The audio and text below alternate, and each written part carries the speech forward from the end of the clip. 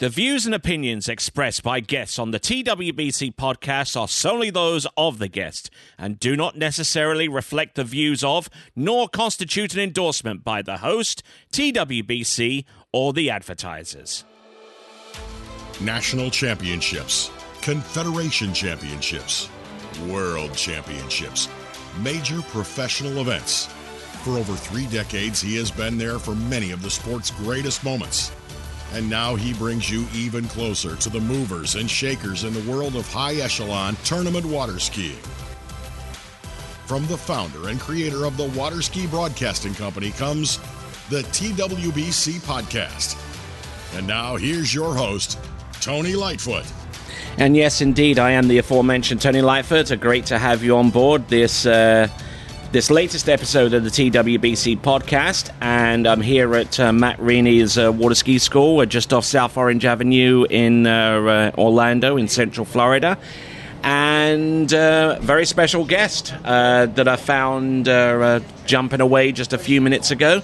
It is none other than Great Britain's Joel Poland. How are you doing, sir? Pretty good, Tony. Can't complain. How you doing? I'm doing pretty good. I'm pretty good myself. Now, obviously, good a jumper you are. The thing that we most know you for is for your all-round abilities out there on the water, slalom, trick, and jump.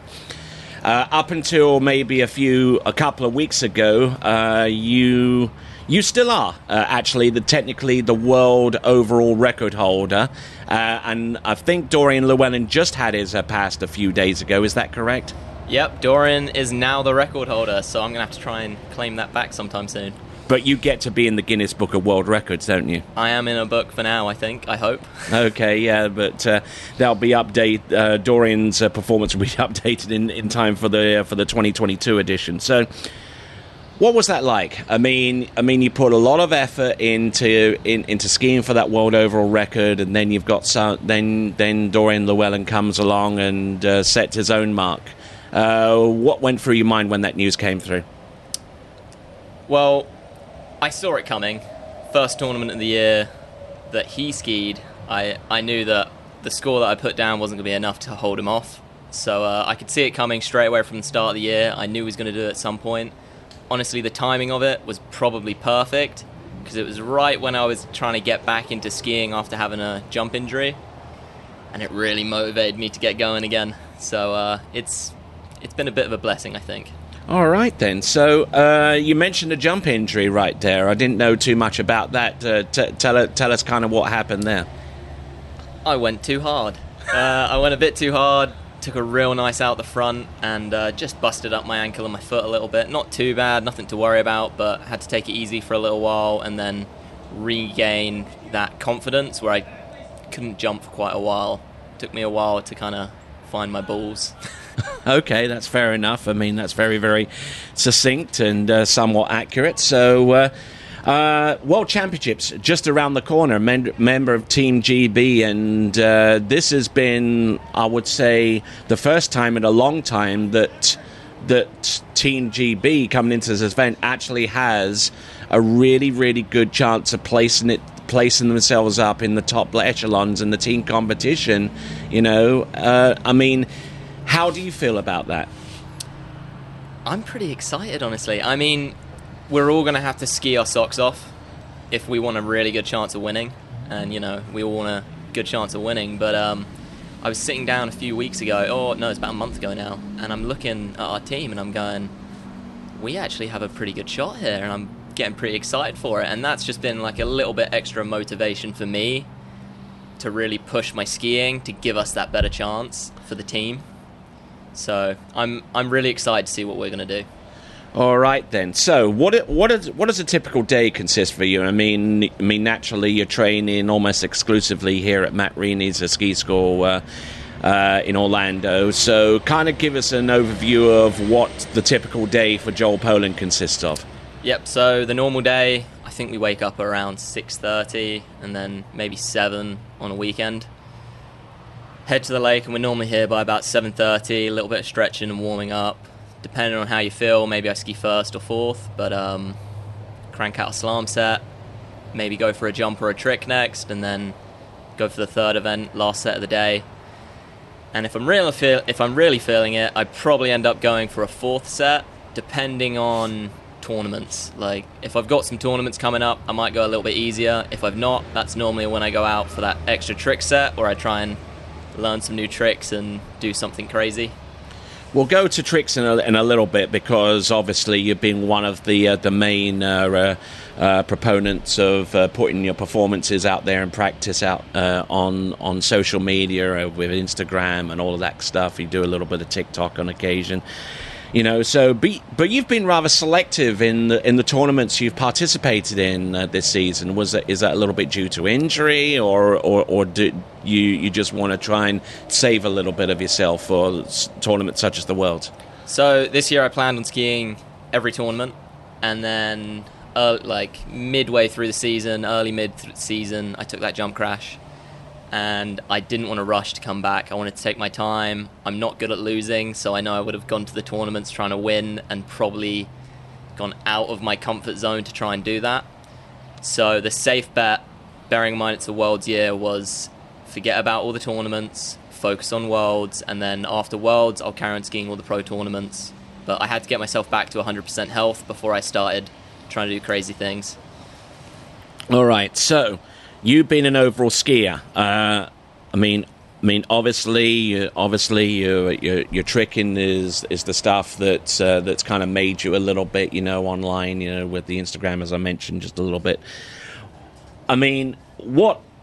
Picking out of the three, what ones, give you the most satisfaction? A huge jump into 230. A trick pass, like 11,500, or running 2/3 of the way down 41 off? I honestly can't choose. They're all different in their own ways. When you have a huge jump, you feel like Superman. You feel pretty invincible when you get a big jump, and that's something that can't really be beaten. But then going out on a trick ski and inventing a new trick is not something everyone really gets to do. So I really enjoy that side of it, because it's kind of like pushing your level a little bit higher. As much as I may not trick as many points all the time, I like to think that over the next few years that level will be pushed to a new height where everyone will have to start doing these tricks. And slalom, for anyone that knows what it's like to run 41, it's incredible. That joy, it stays in your face for days. And I've been lucky enough to run 41 a couple times, and that's, again, a feeling that can't really be beat. They're all different in their own ways, and I think that's what keeps me in the game for every event. What's it like to be someone who obviously given a little bit of an answer, but to invent a trick and then have maybe one, possibly two other people that could potentially do that trick? That must give you a little bit of an advantage, or do you just invent the trick, practice it a few times, don't put it into the run so much right off the bat, because it's a high risk, a 900-point trick, Give us an idea of what that process is like, from thinking, okay, what if I do make this extra half turn, and what if I put it over the line type deal? Yeah, I've never tricked for points. It's always been for pushing the limit and for joy and fun. Inventing a new trick's quite a special thing, because there's only so many left. So the hard part is really trying to figure out what trick that's going to be.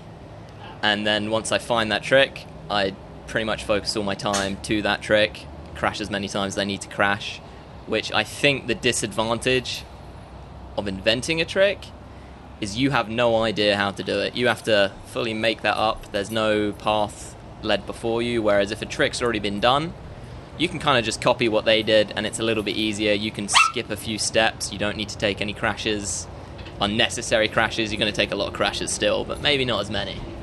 So I can't tell you where these tricks come from. It's normally in the moment. I try something and go, oh, I think I could maybe go over the line, or I could add an extra 180, or just put my own little spin onto a trick that kind of already exists. But it's how to get that ski over the line. That's the thing, because one of the tricks that I see you perform, one of the newer tricks is basically a backward start in front flip and getting that getting that trick all the way and then getting that trick over the line. It's you're better describing that trick than me. Yep. So it's called I call it a matrix. It's basically a front flip 540 over the line. You start backwards, you land forwards. Sounds a little confusing, but once you figure it out, it's not insanely confusing. Still a little bit confusing. Coming to that trick, I learnt the backflip 540 over the line. Mm-hmm. And that front flip 540 is a fairly similar line tension trick, for me at least. And I've done the front flip 540 a lot, so it was kind of like, well, I've done the 540, let's try go over the line. I think I tried 3 when I really early in the year when I just learnt that Super Moog 5 over the line. I tried 3. I crashed pretty hard every time. Waited a few months, tried 3 more, got over the line. Tournaments were coming up, so I put it on hold. Skied a tournament and then really attacked it. And I think it took me about 47 attempts. Counted every single one because every single one of them hurt more than the last. Ouch. And it was just kind of knuckling down, knowing you're going to crash, but you don't stop. You just keep going through the crashes, and eventually you get there. And the more successful ones you put online, you're on Instagram, you're on TikTok. What else are you on?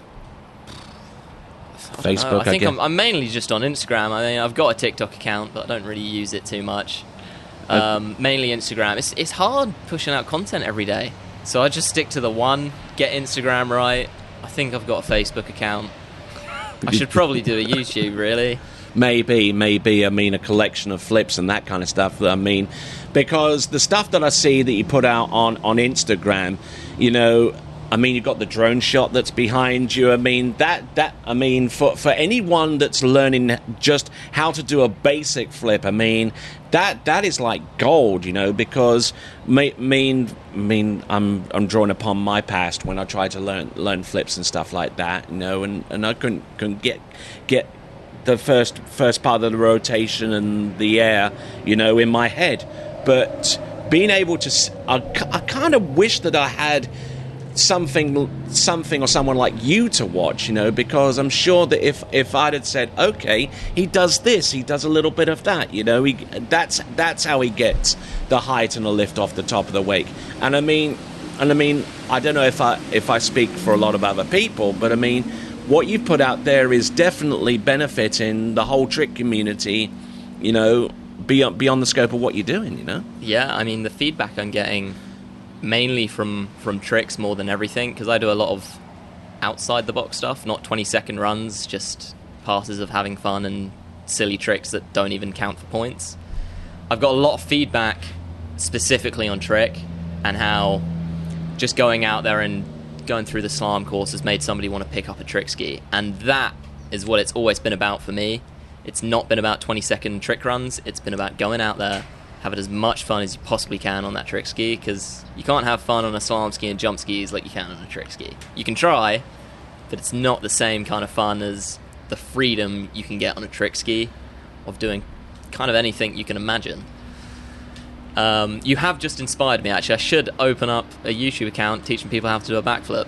Yeah. I think that could be a successful hit. People might like that. Yeah, exactly. Have your drone pilot that I don't know how often he comes round. He comes into town every now and then. Hayden Smith, little Yeah. shout out to that guy. He's great if anybody wants to hit him up. Okay, so be on the lookout for the Joel Poland YouTube channel and your tutorial on how to get past those hurdles in learning a backflip. So I'm glad to take a little bit of credit for that. I'll give you some credit for that first video. No worries. So World Championships coming up. What things are you trying to dial down and trying to get set up for mentally prepare and physically prepare? I have been in a constant battle of what's everyone else doing, focus on myself, what's everyone else doing, focus on myself. I've been so back and forth with it. This last week especially, it's very important that you don't get too carried away in what everyone else is doing, especially after there's been a bunch of tournaments. You see what everyone's doing and it's a little bit scary, and it's just trusting in that process that everything you're doing is right. You can't do anything more than you can do on the day. You just need to train and work every day for that event. And when you get on the dock, as long as you've followed your process, you've stuck true to it, you've got a pretty good backing there of, I followed my plan, I followed my process, all I can do today is what I can do. And that's normally my approach when I go to any tournament on the dock, staying calm and just trusting my process. And it's worked for me in the past, so I'm feeling pretty good about this world. There's, a little bit of butterflies in the stomach, but I'm excited. You're fortunate from the point of view of being able to have a place to train here at Matt Rini Ski School, because, the situation with COVID and the pandemic, everything in the United Kingdom, has made life very, very tough for a lot of people in your native homeland to travel and to train and what have you, So, speak to that a little bit. Yeah, it was pretty difficult, actually, getting back to America, being stuck in England. I didn't have a visa at the time, so I had to go through a couple loopholes to get here. It took me about 2 months of traveling to get back to America, and luckily I went and got a visa a few months ago, so now I can travel back and forth to America as much as I'd like. To be honest, though, skiing at Matt's is a very big difference to skiing anywhere else in the world, more so with the consistency of the coaching. I find when I'm traveling around a little bit, I'm skiing with different people and different coaches, and it's hard to kind of trust people as much. When I'm skiing with Matt and with Cole, I know that they've got a plan for me, even if I don't understand it. So everything they say, even if it doesn't make sense, I can really trust it, because I know it's worked in the past. I know it's going to work, but you've got to trust that process. Do you kind of wonder what they've got hidden away in their little coaching backpack that they've yet to thrust upon you? I've stopped trying to guess what they're going to do. They tend to know what they're doing, so I just focus on what I'm doing, what they tell me, and they have that plan for me. So all I have to do is just kind of follow their lead and follow their plan, because they're much better at planning than I am. All right, then. Okay, we'll round off the podcast here. Certainly thank you very much for being a participant. Now, I normally give this opportunity to say thanks and give a shout-out to their favourite folks. So away you go. Big shout-out to my family back home. I've not seen them since January, so I love you guys, and I hope to see you soon. And a big shout-out to my ski sponsor, Radar. They've been setting me up this year with the best equipment and helping me get close to that World Championships. So thank you, Radar. All right, then. You've been listening to Joel Poland. My name is Tony Lightfoot, and this has been the latest episode of the TWBC podcast. But until next time, it is ciao for now. Thank you for listening to the TWBC podcast. Be sure to check out our website at waterskibroadcasting.com. Links to our presence on major social media platforms can be found there, as well as updates to our webcast and this podcast. Duplication or rebroadcasting of this broadcast without written consent of TWBC is prohibited. Subscribe to us on your favorite podcast platform, and be sure to join us next time for the next edition of the TWBC podcast.